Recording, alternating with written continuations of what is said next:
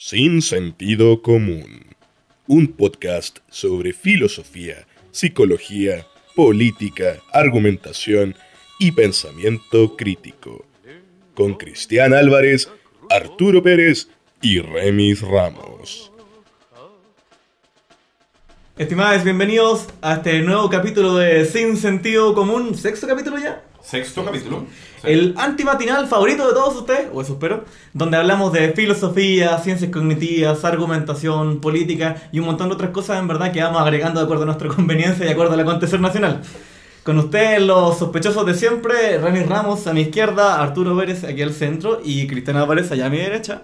Y esta semana nuevamente tenemos a una invitada muy especial. Por favor, preséntate a nuestros auditores. Bueno, soy Alexia Injoque. Durante el día trabajo en sistemas, que es como la parte fome de mi vida. Pero después, en mi tiempo libre, soy activista transgénero y lesbiana.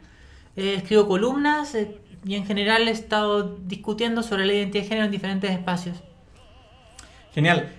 Bueno, invitamos a Alexia en el contexto de lo que hemos estado conversando todos los episodios anteriores y en verdad un poco lo que es el ethos también de Sin Sentido Común, que en general la argumentación y la conversación en la vida cotidiana, porque a nosotros nos gusta mucho aportarle insumos para la discusión en la vida cotidiana.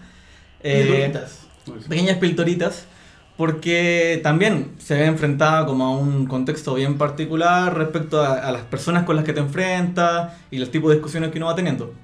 Así que eso es como el contexto general de lo que estamos haciendo, por lo menos el día de hoy. Sí. No sé si quieres tener algo que añadir ahí. Bueno, me gustaría partir entonces a abrir la discusión que tenemos el día de hoy, conversando un poco con respecto a qué tipo de interlocutores nos enfrentamos comúnmente en la vida cotidiana o cuando estamos discutiendo distintos temas. Por ejemplo, el clásico es como el troll del internet, así que sí que podemos abrir con ese. Claro, la verdad en la vida cotidiana no suele haber tantos interlocutores complejos, pero cuando empieza a abrir el abanico y sobre todo a discutir ideas, aparecen, mayor variedad. El troll de internet normalmente lo que tienes que hacer es bloquearlo. Hay una regla básica, no alimentes al troll porque no tiene ningún sentido. A lo más podrías intentar, y a veces es entretenido, trolearlos de vuelta. Pero ese es el único sentido de una discusión con un troll. Porque es alguien que, si das clic a lo que hace y empiezas a ver a lo que se dedica, vas a darte cuenta de no haber ninguna interacción en la cual intercambies ideas con esa persona. Te va a poner memes, va a hacer tratar de distorsionar lo que dices. Entonces realmente no es productivo y esa persona no busca un intercambio productivo de ideas. Entonces es o trolear de vuelta o ahórrate el problema y bloquearlo. En realidad yo creo que trato de conversar con gente de tantas posiciones como se pueda, pero es con gente que quiera conversar. Si alguien no quiere, tampoco hay que obsesionarse con no bloquear a nadie. Yo creo que a veces es sano hacerlo porque estos tipos cansan. Claro, bueno, y otro asunto que hay ahora con los trolls de internet, que más encima tienen que pasar como el test de Turing personal que tiene uno, porque no sabéis si te estás enfrentando a un ser humano real o ya estáis como con un bot. Si Arturo 1, 2, 3, 4, 5, 6, 7, 8, 9, 10. Sí, hay casi una ley de Twitter que si el nombre de esa persona termina con 6 números, es como muy probable que sea un bot, y en especial si tiene menos de 50 seguidores. Sí. O el huevito de Twitter o el... Ah, claro. Sí. Aunque últimamente están más sofisticados. No, ahora ponen fotos, ponen fotos de gente, tienen un nombre, pero... Y hasta bio, así que en general sigue así como chileno de corazón, amo mi patria mucho. Políticamente incorrecto. Y según lo que dicen algunos medios que analizaron el fenómeno, es que hay gente que sí entra a veces con estas cuentas a hablar, y el resto son cosas spam. Sí, pues. Sí, hay una taxonomía que se ha hecho del tipo de bot y claro, están las cuentas automáticas que son una máquina, digamos, y también la máquina es hashtag. Claro, y también hay unos que hay una persona efectivamente detrás que está manejando muchas cuentas. Entonces, claro, realmente una cuenta individual no es una persona, pero hay una mente detrás que en algún momento la activa. Entonces hay una zona gris. En los tiempos de los foros me acuerdo que les llamábamos los sock puppets o las marionetas de calcetín. Que uno jugaba, de que uno se ponía calcetines para hablar con otros. Muchas de esas cuentas yo creo que obedecen a esa lógica, de ser así como cuentas que lo que hacen es interactuar con una cuenta principal para apoyarla o para hacerla ver como teniendo más influencia de la que realmente tienen. Suele ser ese el objetivo, o sea, generalmente somos para atacar a alguien o para hacer que alguien muestre como que tiene más poder de influencia en los diferentes grupos, porque al final el número de seguidores en las diferentes redes sociales viene a ser interpretado como tu poder de influencia. Una cosa es tener 100 seguidores, otras 1000, otras 10.000 y otras algunos tienen medio millón o 1 millón de seguidores. Entonces es tu poder a cuánta gente llegas cuando hablas. Sí. Y bueno, en el como extremo opuesto del troll está, bueno, lo que a mí me gustaría llamar la mayoría de las personas, que son las que se autodenominan las buenas personas. Ya. Que en general todos se autodenominan buenas personas. Nadie dice, no, yo soy mala persona así de buena a primera. Y a mí lo que me llama la atención de ese fenómeno en particular es que muchas personas tienden a justificar sus pensamientos desde la base que son buenas personas. ¿Cachai? Por ejemplo, no me importa el color de piel de la gente, pero yo en verdad solo me junto con blancos, o sea, como es normal. Y la gente tiende a pasar ese tipo de cosas por filtros que son del estilo, bueno, yo como soy buena persona, no puedo ser discriminador. Entonces, lo que estoy diciendo no es un acto discriminador, no soy racista. Sí, pero... Bueno, un poco lo que hablábamos al principio, esto de que cómo hay ciertos sesgos de las personas grupales que hacen que terminen validándose entre ellos. Sí, es complejo hablar sobre temas de moral, en este caso como buena persona, porque en general todo el mundo, incluso los ladrones, piensan que son buenas personas. Un ladrón dice, no es que yo sea mala persona, yo le robo a los ricos o yo hago esto porque tengo mucha necesidad, y generalmente racionalizamos aquellas conductas que son negativas nuestras. Entonces de repente digo que ando a mayor velocidad porque tengo prisa y lo racionalizo para no enfrentar que estoy haciendo un acto que realmente no es ético. Y creo que todos a cierto nivel lo hacemos. Pero más allá de eso, hay ciertas posiciones morales donde además tenemos como una cámara de eco que nos dice que estamos bien y que son éticas y que lo contrario sería poco ético y tienden a no conversar. La posición más marcada hoy día podría ser los personas que están a favor del aborto o los que se oponen. Sí.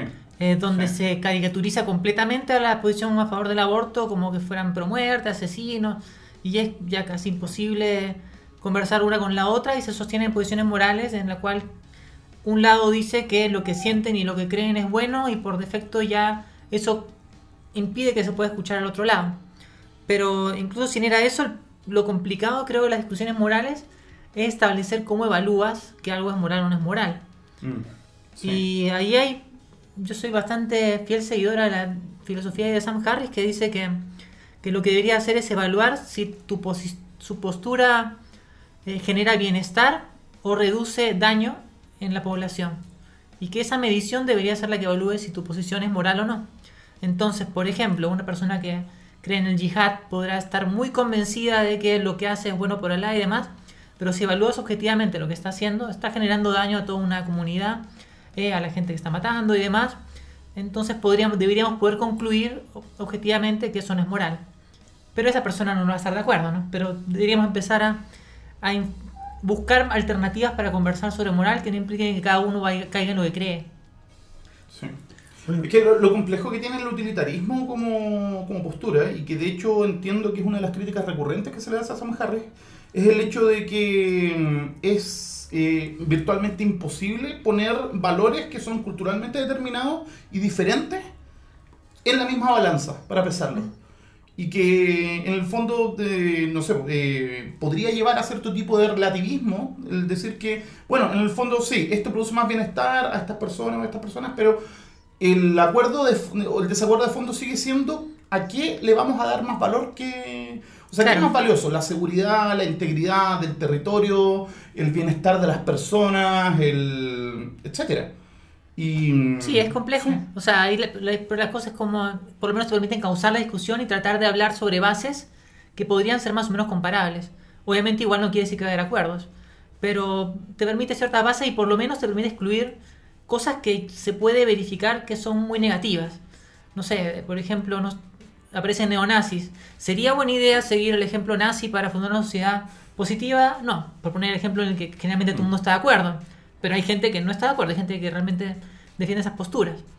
Y creo que son bases como para poder entablar conversaciones, porque realmente por otras es muy difícil cuando hablas de lo que alguien cree bueno o lo que alguien siente bueno, poder establecer conversaciones si no entras a algo un poco más tangible que puedan las dos personas observar de una manera a la que puedan llegar a conclusiones. Sí, pues bueno, ahí se pone mucho en juego también lo que hablamos en el primer episodio de nosotros del sentido común. En el fondo toda la gente cree que como lo pones tú, pues su lotería de que su boleto de la lotería cósmica de las creencias es el que tiene la combinación ganadora. Y, Claro. Sí. O como parte del discurso del método que todo el mundo cree que es su sentido común o que ya tiene el suficiente y Nadie es la desea única, más. es la única cosa que nadie desea tener más de la que ya tiene, porque todos creen que ya tienen el suficiente. Sí. O sea, dice, el buen sentido es el bien mejor repartido del mundo. Claro. Sí. Bueno, Claro. y lo otro que quería preguntarte, tú hace un rato dijiste utilitarismo. Utilitarismo. ¿Qué es el utilitarismo, por A ver, favor? utilitarismo es una doctrina filosófica que surge en Inglaterra alrededor del siglo XVII-XVIII. Tiene múltiples exponentes, está John Stuart Mill, Jeremy Bentham principalmente, y la idea es que el principio moral básico es la noción de bienestar, y que una acción va a ser evaluada como moralmente correcta o incorrecta, o aceptable o inaceptable, en la medida que provoque el mayor bienestar a la mayor cantidad de personas al menor costo posible. ¿Ya?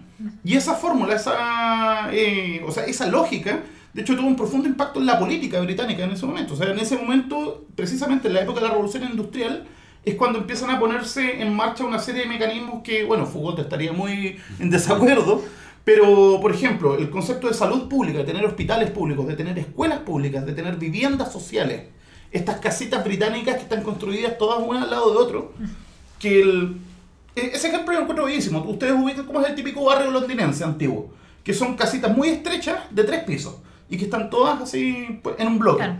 Eso es porque puede estar en un montón de casas en un terreno reducido, y el hecho de que sea de 3 pisos, además de ahorrar el material de construcción por ser paredes contiguas, es porque además la cocina que está en el primer piso calefacciona los 2 pisos de arriba. Ah, mira, eso no se me hubiera ocurrido. Igual buena idea. Eso, Buena idea, sí. a Bentham se le ocurrió esta cosa del panóptico, este modelo de cárcel en el cual un par de vigilantes podrían mantener a raya un montón de... O sea, eran puras invenciones morales, como ellos le llamaban, que su objetivo era maximizar el bienestar o el beneficio con el menor costo en términos de dinero o de... etcétera, o de trabajo incluso. Sí, bueno, también otro asunto complicado, como hablamos en el primer capítulo, dentro del desorden que seguramente tuvo, esta idea del desacuerdo profundo. Que en apariencia, cuando discutimos, hay ciertas premisas que están claras, pero subyacen unas más ocultas que en realidad son las que están determinando toda la discusión. De ahí hablamos de un artículo de un autor, que Eric Voegelin, filósofo, que es bien pesimista en esto, y son de estos pesimistas que no quiero estar de acuerdo con él, pero se me ocurren pocas formas de criticarlo. Claro, y era esto de que, por ejemplo, discusión de aborto, que para transparentar, por ejemplo, yo soy favorable a que hubiera una ley donde las mujeres pudieran decidir sin las restricciones que tienen ahora si continuar o no el embarazo. Y yo siempre he tenido esta argumentación de, no, pero es que mira, el sistema nervioso se desarrolla después, sí. Entonces ya a las 10 semanas, ¿para qué le dan tanto color si no hay una persona? Pero ahí él decía, y yo encuentro que con harto de razón, que hay ciertos argumentos, hay argumentos científicos de pronto, que no tienen nada que ver en esta discusión. Y es irrelevante para la posición moral de una persona lo que la ciencia diga, en este caso, si un embrión tiene una conciencia. Sí. Porque lo que está, el juicio sobre qué es una persona o sobre cuáles son qué es lo que una persona tiene permitido o no tiene permitido hacer, y por ende si esa persona se le puede eliminar o no, es previo a cualquier consideración científica. Sí. Entonces, Es como la idea base de que la ciencia en Holanda es la misma ciencia que acá en Chile. Sin embargo, los conservadores de acá, de acuerdo a la ley que estamos ahora, sacan conclusiones diferentes en base a la misma evidencia científica que la gente liberal de Holanda. Claro. Entonces no podemos decir que es por la ciencia de la ley, porque si no sería uniforme. La ciencia nos da unas bases para argumentar, pero sí es cierto, yo creo que las emociones ahí juegan un rol anterior en muchos casos a la postura final. No, y de hecho hay posiciones bien interesantes, porque claro, uno a grandes rasgos dice, a favor, en contra del aborto por estas y estas razones. Pero de repente hay cierto argumento medio entrecruzado. Entonces en una entrevista a Horacio Croxato, que es un biólogo reproductivo, no recuerdo su especialidad exacta, pero especialista a nivel mundial, digamos, en reproducción. Y él fue muy favorable a la distribución de imagínense los años, pareciera que estábamos hablando ¿La final de 10 pues? Claro, de 100 años atrás, pero de Claro. hace 5. Se discutía. Y él está, no, ¿cómo es cavernario no distribuir esto? Entonces hace poco, un par de años atrás, lo volvieron a entrevistar por el aborto. Y le decían, oiga, usted, por supuesto que usted apoya el aborto. Dijo, no, yo me opongo rotundamente al aborto. Algo así. extrañado. ¿Pero cómo? Si usted no es conservador, usted entonces... no. Es que decía, yo considero que un aborto es cuando hay una persona. Y yo considero que hasta las 12 semanas no es una persona, entonces eso no es aborto ese. Eso es reproducción, eso es... Claro, creo que sí escuché esa. Y así hay un montón de formas en que la gente acomoda sus posiciones. Por ejemplo, para mí una muy conocida es cuando Felipe Cas sale a decir que supone el aborto porque es liberal. Y debe ser así la libertad del feto. Sí, o sea, y la verdad es que los liberales en todo el mundo en general están a favor del aborto. O sea, no digo que todos, porque no se debe generalizar, pero no puedes decir que una posición liberal general en el mundo es estar en contra del aborto. No, es al revés. Pero bueno, cada quien va justificando dándole vueltas porque, bueno, obviamente partía de la noción de que hablamos de un niño casi de la concepción, como la mayor parte de la gente que argumenta de ese lado, ¿no? Pero la verdad es que yo creo que va del lado de... Las razones de fondo van más del lado de lo que sienten respecto a ese embrión y su potencial, y lo que sienten que es el deber de la mujer por haber tenido relaciones sexuales y no haberse cuidado, alguna cosa equivalente. Castigo divino. Donde igual son gente que finalmente que tienen algún sentido de entre deber, consecuencia y castigo bastante marcado. No todos obviamente, pero muchas personas, al menos más conservadoras, tienen esa noción de si la cagaste, asume. Que es muy de moralidad cristiana. Que claro, es cierto. Y de ahí también nace esa indiferencia y esa ese típico meme que se repite por todos lados y cierra las piernas. Como si simplificando y reduciendo al mínimo a la mujer solamente si fue inteligente de cuidarse o no, cuando en realidad se puede romper el condón, falla el DIU, puede fallar cualquier método anticonceptivo finalmente, o simplemente no tuvo información a tiempo, porque la educación sexual es malísima aquí de paso, o cualquier otra alternativa que pueda influir en que finalmente ocurriera y en ningún caso debería ser un motivo de impedimento. Sí, bueno, si además uno mira como las tasas de embarazo juvenil separadas por nivel educacional o nivel socioeconómico, uno cacha el tiro que las personas que tienden a tener más educación o acceso a información se embarazan menos que las personas que tienen menos. Bueno, y ya que estamos en una realidad país más concreta, Alicia, ¿cuál sería en tu opinión el obstáculo más grande dentro de lo racional, por supuesto, sin contar a los trolls, a estos más... Claro, de la gente que en verdad quiere conversar. El argumento o la dificultad más grande que tienen para entender, por ejemplo, un fenómeno, un tema como la transexualidad. Gente que se bloquea.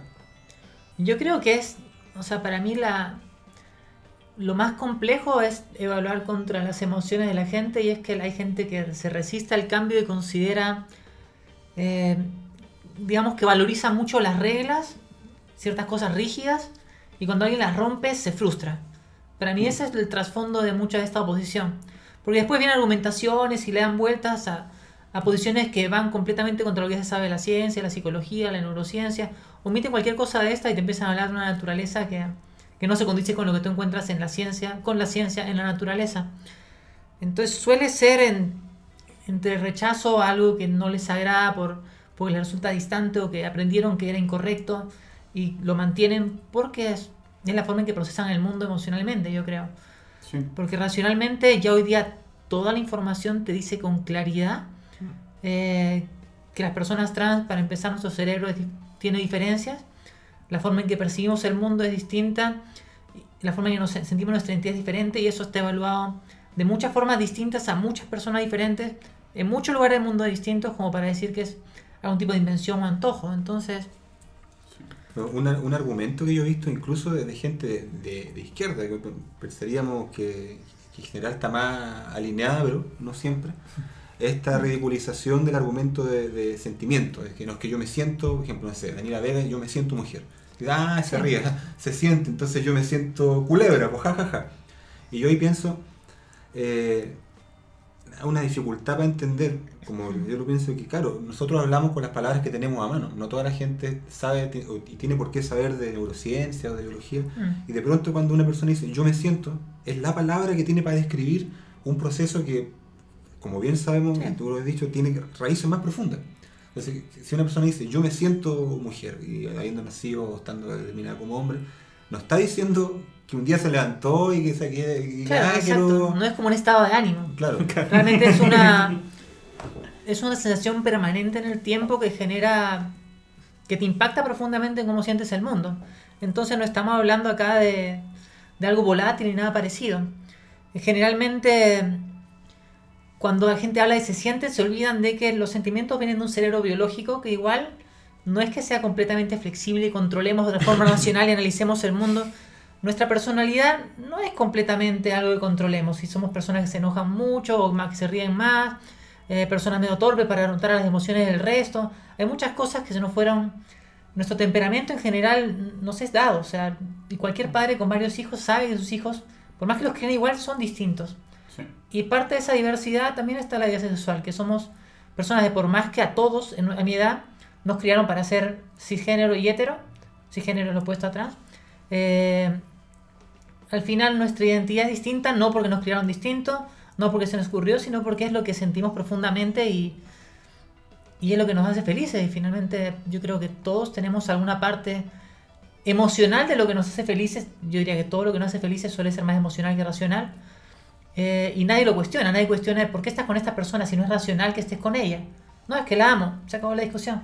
Okay. Pero para cosas como estas se discute mucho más porque se tiende a pensar que que la sexualidad y la identidad son temas regidos por los genitales. Entonces ahí es donde se cierra, quiere cerrar la discusión. Además que es una intuición que tiene mucha gente y que de hecho se discute mucho en ética, que es esta intuición de que lo natural es igual bueno y lo artificial es igual malo también, que es que de hecho está considerado como una falacia. Sí, es la falacia naturalista. Falacia natural, exactamente. Pero bueno, a la que dicen después que es una invención, por ahí siempre encuentran una forma de refutar a las falacias, pero lo que hay que tener presente es que incluso asumiendo que la naturaleza es buena, lo que ya hoy día la ciencia sabe es que ser trans, ser gay o ser lesbiana, por más que no sepamos detalle de dónde viene exactamente en nuestro cerebro o en nuestra hormonación o qué, es natural.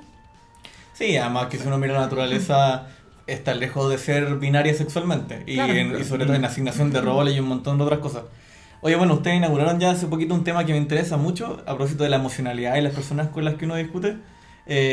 Distintas estrategias que uno adopta para discutir con distintas personas. Porque sí. Cómo se enfrenta uno a esa emocionalidad y a esa resistencia también que aparece frente a este quiebre como de las reglas tan rígidas que tienen algunos. Yo creo que para conversar con gente que piensa distinto hay que...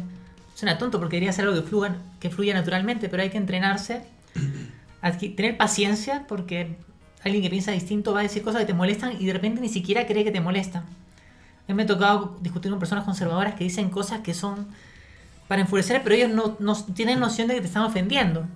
Entonces toca entender que su lenguaje, que la forma en la que viven es distinta y hablar incluso desde sus palabras. Pero ¿qué ocurre cuando usas palabras que se asocian mucho a un sector? Por ejemplo, si voy con un conservador y empiezo a hablar de todes, de nosotros, genera una barrera comunicacional inmediatamente que le dijo, esta persona no es de mi grupo.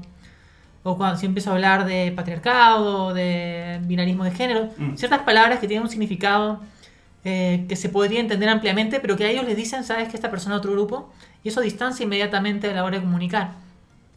Entonces yo creo que hay que saber cómo comunicarse según a quién. Al final el lenguaje es una herramienta y hay que usarla de acuerdo a qué queremos hacer. Al final un martillo es bueno para hacer un clavo, pero atornillar no tanto. Y el lenguaje yo creo que funciona igual, hay que saber elegir las palabras para el público, para la ocasión. Sí, igual hay que hacer como un entrenamiento físico, psicológico, mental. Como... No, sí. Hay que... La santa paciencia. Sí, sobre todo si uno habita en internet, en verdad. Porque... Sí. O sea, ahí en verdad internet llega un momento en que ya te da lo mismo, tanto troll que aparece y demás, es como... Que ya tienen una serie relevantes en algún momento. Al principio siempre les hacía caso y lo respondía, pero después me di cuenta que no vale la pena gastar el tiempo. Al final, si me escuchan bien, si no me escuchan tan bien y sigo hablándole a los que tienen realmente interés en escuchar o discutir incluso ideas, aunque no estén de acuerdo conmigo. Pero hay gente que no, es caso perdido y solamente se dedica a reducir a simplismos de cada cosa que digas. Sí, bueno, en general nuestra política es un poco como lo de... Pensamos que en internet en general no están las condiciones para que se dé un debate honesto, amable y que con la paridad epistémica, y que hay que aprovecharlo cuando efectivamente se da, que a veces sucede, es un fenómeno... Sí, la verdad es que el internet es... Yo creo que para poder tener una discusión con alguien con el que no compartes puntos de vista, es necesario estar cara a cara. Porque cuando estás por internet, cuando tú ves una palabra y no te gusta, ya asumiste un tono. Sí. y que la persona te lo diga con un rostro no ofensivo, en un tono tranquilo, esa misma palabra puede impactarte diferente que si la leíste y asumiste que esa palabra, generalmente la gente te la dice para insultarte y te enoja inmediatamente. O sea, eso está bueno, en verdad. Yo en general soy como anti como todas estas ideas de que la gente tiene que verse más cara a cara y todo eso. Pero es cierto que para las discusiones, sobre todo con la gente que no está en desacuerdo, tiene que verse porque uno tiene que ver que el tono de voz, ¿cachai? Porque siempre dicen, te picaste. En verdad le escribiste algo como normal. Claro. Dice, no, pero es que tú te picaste. Bueno, ¿sabes qué? Somos un animal social, evolucionamos para conversar, para vernos las caras. Y además una cosa muy relevante es que es mucho más fácil ser despectivo con alguien online. Sí. Porque no tienes a la persona al frente, no te genera empatía una foto con unas cuantas letras. En cambio, tener a la persona delante, ver sus gestos, sus expresiones, te permite sentir un poco más de lo que habla y por qué lo habla y tener una conversación como siempre han sido, digamos. Mientras que sin el resto, siempre se habla de que toda la parte no verbal es la mayor parte de la conversación en muchos casos. Y internet se pierde, ¿no? Entonces se presta para todo esto. Sí, bueno, y hablando de conversaciones, yo creo que nos acercamos al cierre de la primera mitad de esta conversación que estamos haciendo. Así que ya volvemos con ustedes en el siguiente bloque de Sin Sentido Común, su antimatinal favorito. Nos vemos. Recuerda que puedes seguirnos en Twitter en el @sinsentidoc. Además, ahora también estamos en Instagram con el mismo nombre, y en Facebook puedes encontrarnos en la página Sin Sentido Común Podcast.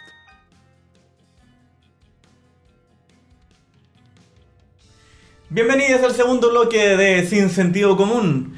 Bueno, ya voy a bajar la revolución inmediatamente. El bloque pasado cerramos hablando de cómo estrategias que usamos para discutir con personas como diametralmente opuestas a nosotros.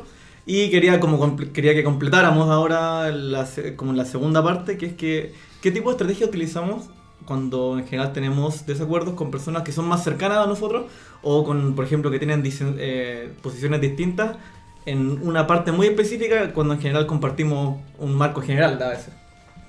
Claro, yo creo que ahí se puede subestimar la complejidad de esta discusión, porque lo primero que si una persona tiene mucha confianza, en verdad no hay problema. Hay personas que puedes decirle cualquier cosa y ya te conocen y demás y no te van a malinterpretar, y incluso si dices algo que suena feo o puedes decir algo terrible, te entienden y pueden ayudarte a entender y no va a haber mayores problemas. Pero normalmente cuando estamos parte de un grupo más grande, un grupo político, un grupo de cierto tipo de activismo, un grupo de cierto movimiento, suele ser más complicado no ser parte del grupo. Hay digamos, como que te favorece diría psicológicamente de repente sentirte parte del grupo y desafiarte ciertas ideas se vuelve incómodo. Sí, se pone en juego lo que se llama la deseabilidad social. Claro. Querer agradar. Entonces, no sé, no se me ocurre ningún caso así particularmente bueno, pero imagino que si estás en el mundo del feminismo y te ponías a defender como le pasó, te pones a defender a López como hizo Vial, como que rompes cierta línea, aunque yo creo que es el caso más extremo. Pero de repente si defendías a Baradit, que dijo algunas cosas desagradables, se le fue todo el mundo encima, podría ser que hubiera argumentos para defenderlo, pero probablemente se tire encima un montón de gente. Sí. Entonces no es que salga gratis desafiar a tu grupo. De hecho, el costo puede ser mayor que pelearte con los... No, de hecho, el costo es mayor que pelearte con tus opositores, porque pelearte con tus opositores para el grupo brilla. En cambio, desafiar una posición de tu grupo es mucho más duro. Y yo creo que ahí muchas veces pesa en qué posición tienes en el grupo que te permita desafiarla. Probablemente si es una persona que recién está entrando, te va a costar mucho más porque podría querer que salga. En cambio, si es una persona que ya tiene digamos, está más establecida en el grupo, que ya tiene lazos de confianza con el resto, le permita salirse un poco del guión como para, sin necesidad de tener respuestas tan duras o que lo expulsen, o incluso con respuestas duras que no implique un costo tan alto. Pero siempre es más complejo no coincidir con tu grupo porque implica distanciamiento, al menos en esa parte, y podría generar desconfianza incluso. Sí, el costo psicológico, muchos costos psicológicos, social, que tiene tener diferencias dentro de un grupo es bien fuerte, en verdad.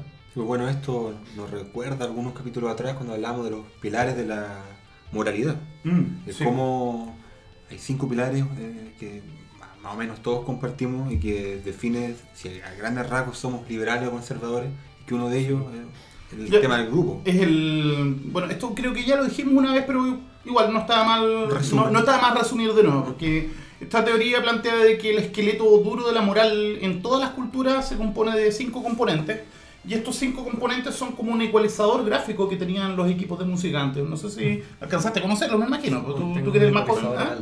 No, sí. Y con una perilla. Claro, con perillas o con... Y que este ecualizador de 5 bandas se compondría de una primera banda, que es la que tiene que ver con el cuidado y la protección de los demás, ¿ya? La segunda, que tendría que ver con la justicia y la igualdad, o la equidad. La tercera tendría que ver con el respeto a la autoridad.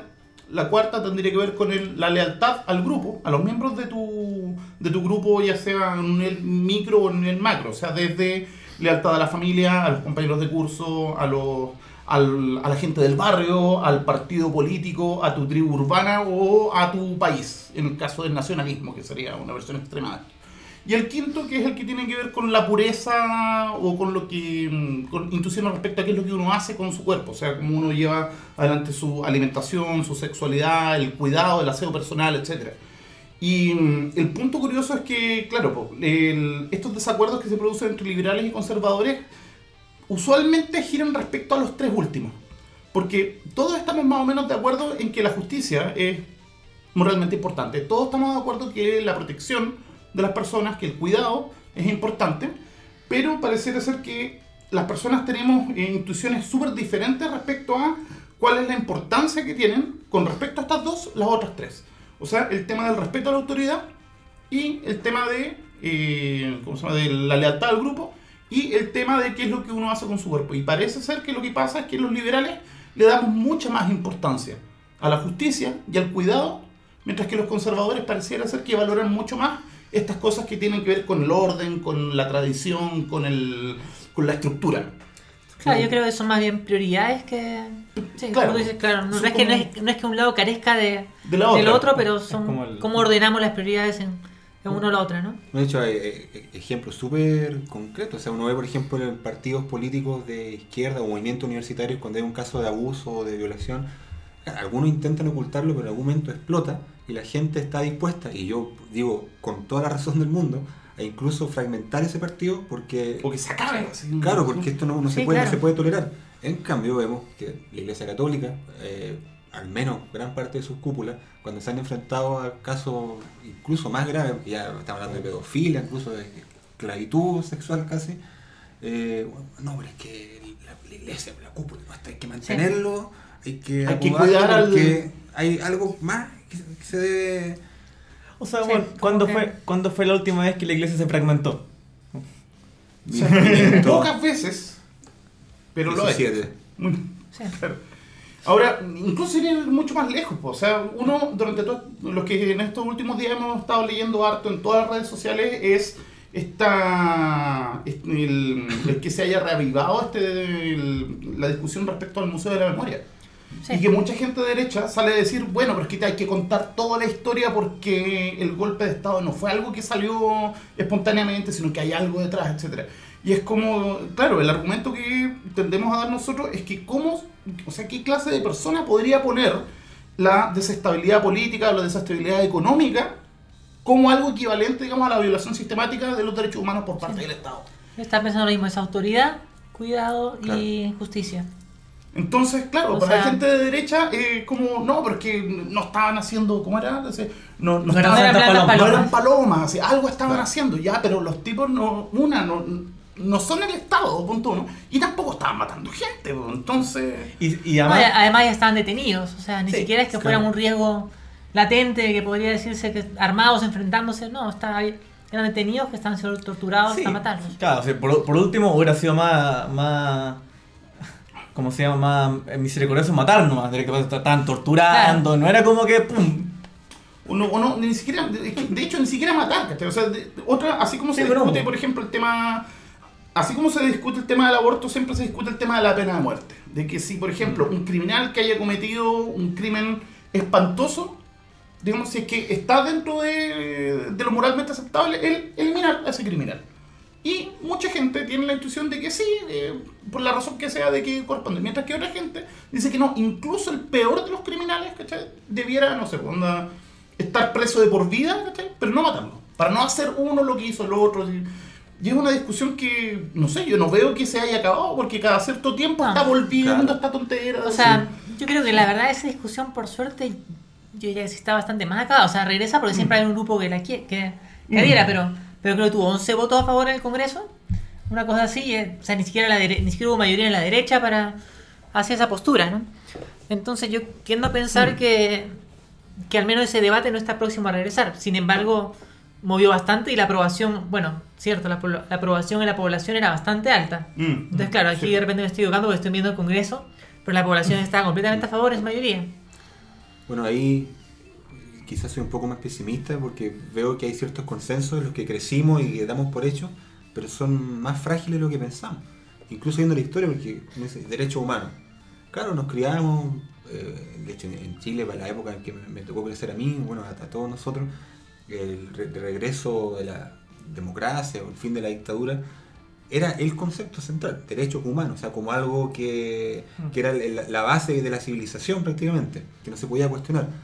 Pero si vemos la historia, vemos que todo eso tuvo una fecha de inicio, una declaración, en los años 50, una Naciones Unidas, que no todos los países la suscribieron, que a día de hoy hay países que quizás la suscribieron, pero me da lo mismo. Te estamos acusando por... Bueno, ¿qué tanta? Total, igual te he obligado a comprarme petróleo o chips o lo que sea. Entonces, hay ciertas condiciones, quizás esto es una influencia marxista lo que voy a decir, pero de serlo lo será, condiciones materiales que permiten estas condiciones morales. De hecho, la otra vez salió un artículo de Declaración Naciones Unidas que hablaba sobre el cambio climático y cómo eso podía ser un peligro para reivindicaciones de género. Y de hecho lo vi porque algún sujeto que tenía en Facebook lo puso riendo, así como jaja, las feminazis, los progres.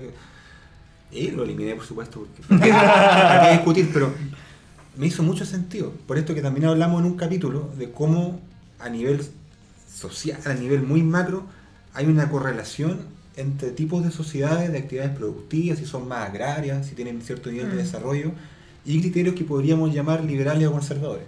Y hay una tendencia muy marcada, excepto en Estados Unidos, que siempre es la desviación de la norma, pero entre países que, claro, son más tienen mejor estándar de vida, su gente trabaja mayormente en servicios, trabaja o son actividades profesionales. O productores de tecnología también. Claro, y los que trabajan, no sé, en una mina, bueno, tienen sindicatos, están más cubiertos.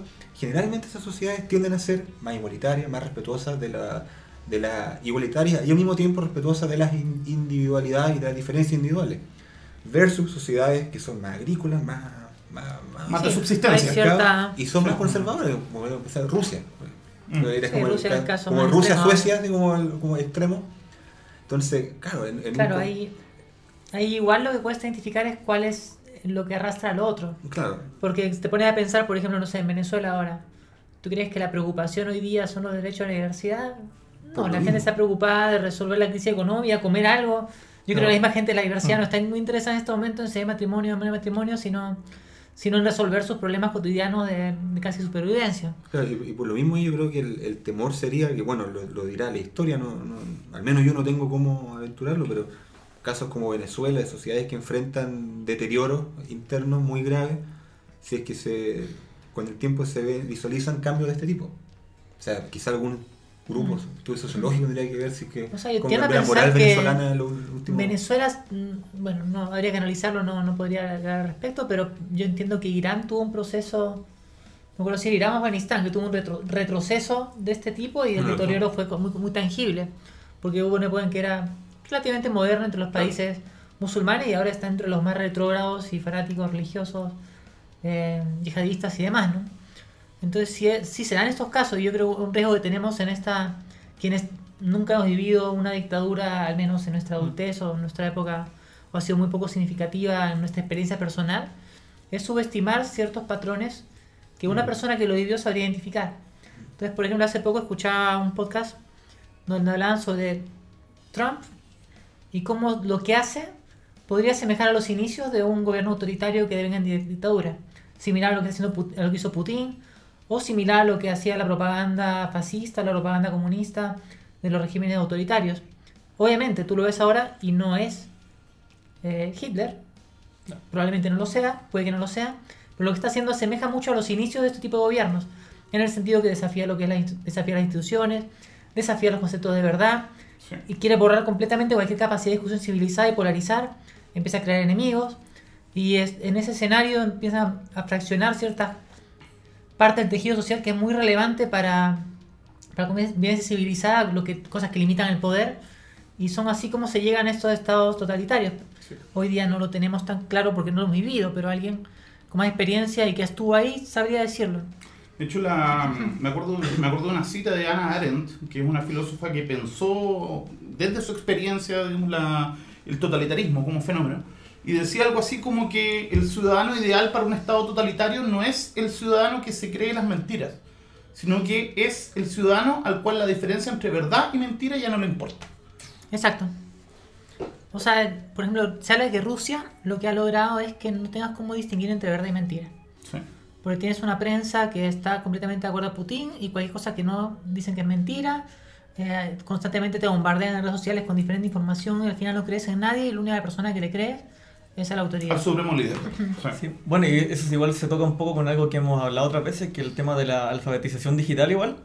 Porque hay mucha gente que por no saber o manejarse con el computador, con el internet, no es capaz de distinguir, por ejemplo, un banner que te lleva a un sitio con un virus del link de descarga y al que quiere acceder en verdad, ¿cachai? Sí. Entonces, puta, ¿cachai?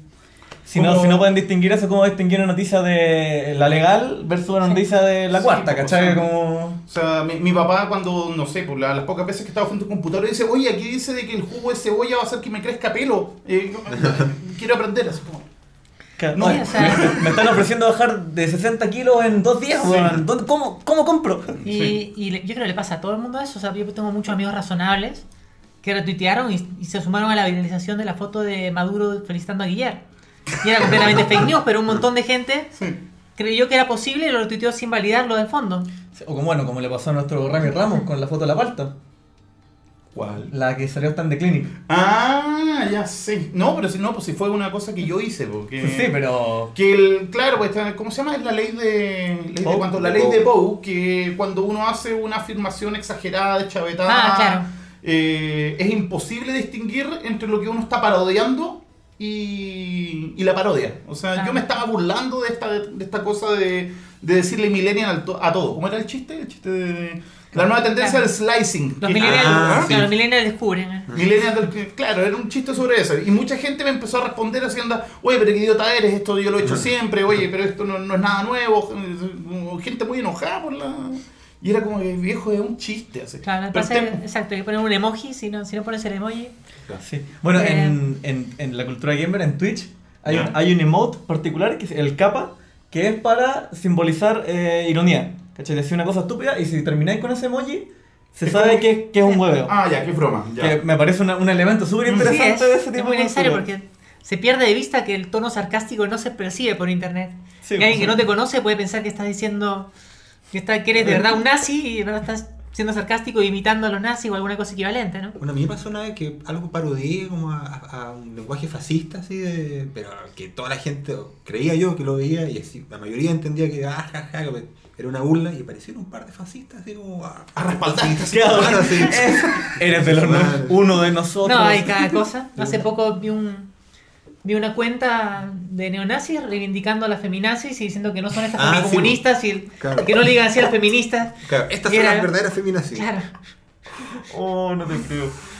Oye, bueno, a propósito del internet, me quedé pensando también a propósito de lo que decían ustedes, de lo importante que es mantener también ciertos discursos y explicaciones circulando como en el imaginario colectivo. Porque, bueno, leía un paper en el fin de semana que era sobre personas que... Era un experimento sobre moral. Que era sobre si una persona devolvían o no un sobrepago. Les tenían que pagar 6 lucas y les pasaban 8. Y había un montón de condiciones y al Ya. final la conclusión del paper era en el fondo que si tú no le das... si tú no le das espacio a una persona para que haga racionalizaciones, esa persona es más probable que se lleve a cabo una conducta no ética. Si tiene el tiempo y el espacio para hacer esas racionalizaciones. Claro. Y ahí está el dato paradójico que también hemos hablado mucho a propósito de que ya que hay economistas que están quebrados, filósofos que no le encuentran el sentido de la vida, psicólogos que tienen desastre en su mente, y no estoy pensando en ti, me estaban mirando. en otro. Otros psicólogos emocionalmente... Hay un estudio que muestra que los profesores de ética no se comportan mejor éticamente que el resto, y de hecho hasta tienden a comportarse un poquito mal. Y la explicación queda en esa, porque saben racionalizar mejor su conducta. Es complicado. Y me acuerdo la cita, está en el Companion de Filosofía Experimental, Companion of Experimental Philosophy, creo que es de Wiley la editorial. Sí.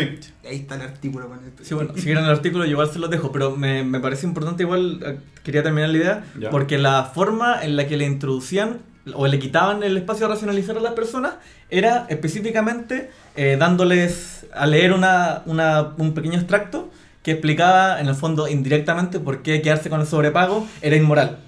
Entonces le entregaban una explicación de por qué lo que están haciendo estaba mal, sin decirle esto te va a pasar, porque esto era todo un experimento que en el fondo como les faltaba el briefing, en el fondo como que no les dan la premisa original, porque para evitar lo de la deseabilidad social también, pues. Claro.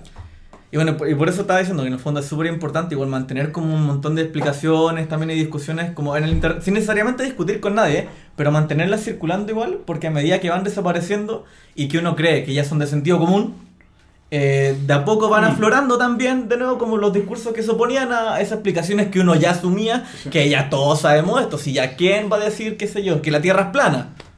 Sí, yo creo que ese es el ejemplo más claro de que no se puede subestimar la capacidad de estupidez humana. Porque que la Tierra sea plana para mí era un tema que cuando escuché eso decía, no, están troleando, pero hay gente que verdaderamente cree que hay una conspiración. Que no sé cómo hay gente favorecida por convencernos de que la Tierra es esférica, o sea... Es que lo que pasa con ese tipo de conspiraciones es que la gente que las cree nunca cree solo en una, sino que viene como un paquete. Viene un paquete, sí. O sea, la gente que cree que la Tierra es plana también cree que el alunizaje fue un hoax, o sea, que fue un montaje de Hollywood, y cree que los dinosaurios en realidad son unos huesos hechos de yeso inventados para contradecir la tesis de que Dios hizo todos los animales que existen en 7 días, una cosa así. Sí, no, claro. Generalmente la gente cree en conspiraciones, cree en muchas en simultáneo y cada una peor que la otra. Claro, de hecho tiene nombre en filosofía, eso se le llama el holismo de la confirmación, la idea de que todas las creencias se articulan entre ellas como una red y que en el fondo es muy difícil cambiar una creencia en particular en la medida que afecta el resto de las creencias de esa red y que por lo mismo la gente es como tan impermeable, digamos, a la evidencia que va en contra de alguna de sus creencias. Porque le significaría tener que realizar demasiadas cosas para atrás también. Alguna vez escuché que se hizo experimentos con gente que cree en conspiraciones y le decían, bueno, ¿y apostarías plata a que esto es cierto? Y que no lo hacían. Bueno, es como la gente que cree en toda la medicina alternativa, pero que si se quiebran el brazo ya van directo al hospital. Claro. O sea, como, no van a ponerse un cristal. No, esto es que si mis pensamientos modelan la realidad, pero igual miran el semáforo antes de cruzar. Claro. Bueno, yo creo que también hay una advertencia, que hay una cuenta en Twitter que se llama Neuroskeptic, que es muy buena porque él es un chistoso, es un cerebrito con ojos, pero es editor de una revista muy importante, que es la Plus One, de neurociencia, uno de los editores. De hecho, es el primer científico en publicar un paper con su nombre de fantasía. Pero qué maravilla más grande. O sea, el primer científico que en vez de poner su nombre de pila, publicó como Neuroskeptic.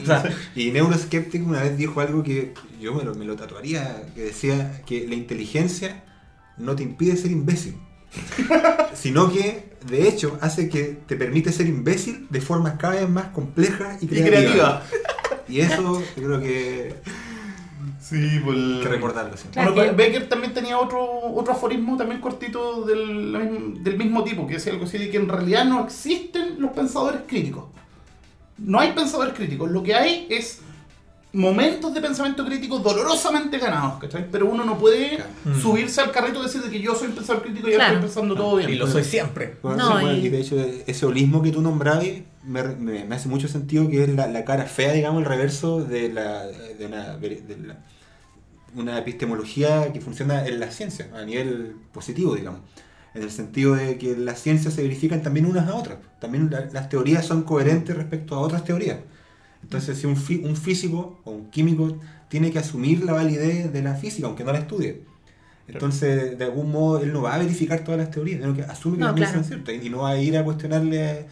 Sí, solo si algo no encaja, recién empieza a revisar si eso de ahí implicaría alguna revisión de la teoría, pero claro, no parte rompiendo todo, y creo que todos hacemos eso, o sea, salvo en espacios muy específicos, aceptamos todas las verdades que nos son dadas y andamos con tranquilidad en la vida sabiendo que esto no va a envenenar, sabiendo que ciertas cosas son símbolos de amistad, símbolos de amor, absorbemos un montón de cosas de la cultura y las usamos para interactuar sin cuestionarlas. Y bueno, muchas no tienes para ir cuestionarlas. Hay otros momentos en que hay que analizar, bueno, esto que hacemos, ¿en verdad está bien? Y yo creo que son los espacios de pensamiento crítico. Sí. Por el resto del día, tomarse una cerveza no le sabe a nadie. Sí, o sea, además, hemos hablado en episodios anteriores de que el cerebro en verdad no es un organismo que tenga recursos ilimitados. Así que en verdad, para ser pensador crítico, puta, habría que estar ahí en overdrive todo el día funcionando, sí, o sea, y tampoco se puede. No se puede, o sea, receta segura para volverse loco en muy poco tiempo es tratar de pensar críticamente desde que uno despierta hasta que se la Nietzsche, ¿cómo le fue? Claro. No, bueno, y ustedes lo mencionaron hace un rato, que igual es un tema que me gustaría que habláramos antes de que cerremos el capítulo, que cuánto de las discusiones que uno tiene también con otras personas tiene que ver con la desinformación, con cosas que no saben. ¿Cachai? Por ejemplo, bueno, en discusiones, en temas de sexualidad siempre confunden identidad sexual, orientación sexual, atracción. O sea, ¿cuánto rato uno pierde igual muchas veces? Tratando de educar. Nivelando primero en la cancha para poder empezar a jugar el partido. Que sería partir con explicar esto es lo que te estoy diciendo, porque ni siquiera ellos parten con una definición de lo que tú dices distinta a la que tú dices. Y el Dunning-Kruger es fortísimo en esto. O sea, hay gente que no tiene idea de nada y afirma con una convicción potentísima y no hay forma de que las muevas de su sitio porque está convencidísima de que tiene un montón de razones que en verdad cuando analiza no tiene ni un peso. Pero es muy duro mover a la gente que en verdad no sabe nada. La gente que tiene nociones puede empezar a discutir porque tiene por lo menos el lenguaje para discutir el tema. Pero el que no sabe nada parte negando todas las definiciones. Entonces, una persona que no sabe nada y se pone a hablar contra la diversidad, por ejemplo, el tema de identidad de género, parte negando que la definición de género sea real. Te habla de que es una definición inventada. Después te va a decir que el tema de la homosexualidad también es inventado y empieza a hablar a descalificar términos con los que hablamos todo el resto para simplemente no afrontar la conversación. Sí, bueno, hay un concepto que a mí me gusta mucho, que lo conocí por primera vez hablando de los desacuerdos profundos, que es el tema de la paridad epistémica. Que para que se dé una buena discusión, o para que haya una discusión por lo menos de buena fe, dos personas tienen que ser pares epistemológicamente. ¿A qué se refiere esto? A que dos personas tienen que saber lo mismo. En el fondo es como la palabra complicada para decir eso. En el fondo, las dos personas que tienen que tener por lo menos el mismo nivel de conocimiento, o por lo menos compartir definiciones, como decías tú. Claro. Porque si no... O sea, tener unas reglas de juego claras respecto a qué es discutir, qué es convencer, o sea, esta cosa del principio de caridad también, por la idea de que cuando tú te comunicas, lo que quieres es que la persona te entienda y a la vez quieres entender a la otra persona también. Sí. Si no está esa cosa básica del querer entender y querer darse a entender, ya eso ya ni siquiera califica como una comunicación o una conversación. Y yo creo que eso es lo complicado en sociedades donde las discusiones se manejan mucho en la política. ¿Cuál es el costo de, por ejemplo, Camila Vallejos, de entrar a una discusión con el principio de caridad con José Antonio Cast? Para empezar, ¿cuál es? Porque al otro lado puedes jugarle completamente en contra y no usar el principio. Y además el simple hecho de mostrar empatía y tratar de entender cada palabra que dice y empezar a usar su lenguaje y demás ya tiene un costo político. Entonces igual estamos estructurados de una forma en la que esas discusiones no se prestan para darse, al menos en los principales espacios de discusión que tenemos. Sí, bueno, y además las metáforas, de hecho lo observo en mí mismo ahora ya. Las metáforas que hay en torno a la argumentación siempre son de carácter competitivo. Acabo de decir yo, para jugar el partido, claro, que alguien gana. Ese es el debate. Que en la guerra alguien gana, pero en verdad las discusiones no es como que alguien gana, alguien pierde, sino que se da el territorio. Yo no creo que haya nadie que desee que la Tierra sea un lugar peor. O sea, como que todas las discusiones siempre parten de la base que, bueno, por lo menos yo creo que lo mío es lo mejor, claro, para el resto. Bro. Incluso te sorprendería, hay gente que cree en verdad como valor principal el ganar. Yo he escuchado defensas de Trump en que decían, no, pero es un ganador. Pero bueno, sí miente, pero date cuenta cómo la gente lo sigue. Y el tema de que sea un ganador era ya como un motivo suficiente para tener adherencia, a pesar de que tú dices, bueno, ¿y cuál es el trasfondo ético? ¿No? Ni uno, era por ganar era en sí el fin. Había un jingle en la época de la dictadura que decía Chile, país ganador. Sí, pues. Bueno, y ver los videos de estos personajes y como, mira cómo no lo quiero mencionar, no lo quiero invocar. Ya, como Cast, mira como destroza y humilla a un progre Destruye los argumentos de los en 10 progres. segundos. Sí, y esa es la caricatura típica, el destruye la Claro. ideología de género, destruye el marxismo, destruye ese... Sí, yo creo que igual antes, para ir cerrando el capítulo con una nota más positiva, cuando discutamos tampoco lo hagamos siempre desde la perspectiva de ganarle al otro. En el fondo, pucha, uno a veces igual necesita desestresarse, hacer catarsis en internet alegándole a un weón, ya, está bien. Pero cuando queremos entablar una discusión de buena fe, siempre hay que pensar que la idea quizás no es ganar, sino que el entendimiento mutuo, que es como una hueá Sí, yo importante. creo que una buena discusión es una en donde, además de afirmar y decir lo que tú piensas, te preguntas. Si no estás preguntándole a la otra persona, estás debatiendo, no estás, no estás conversando ni discutiendo. Maravilloso. No quiero decir nada más, cerremos con eso. Muchas gracias a todas las personas que nos están viendo. Muchas gracias, Alesia, por venir a compartir Encantada. con nosotros. Muy felices de que Cuando hayas quieran. venido y ha estado genial esta conversación. Así que compártanla porque hacemos esta cosa con mucho cariño. Pues, Y nada, suscríbase, campanita, favoritos, like, RT, share, etc. ¿y dónde pueden encontrar en el internet? Para que lo bloquees. Yo soy Ale, _Injo que en Twitter, alesia.injo que en Instagram y en Facebook y .alesia.trans. Genial. Ya. Muchas gracias a todos los que nos están viendo y nos vemos la próxima semana. Próxima semana subsiguiente. Semana Con subsiguiente. otro apasionante capítulo de Sin sentido común. Nos vemos. Chao.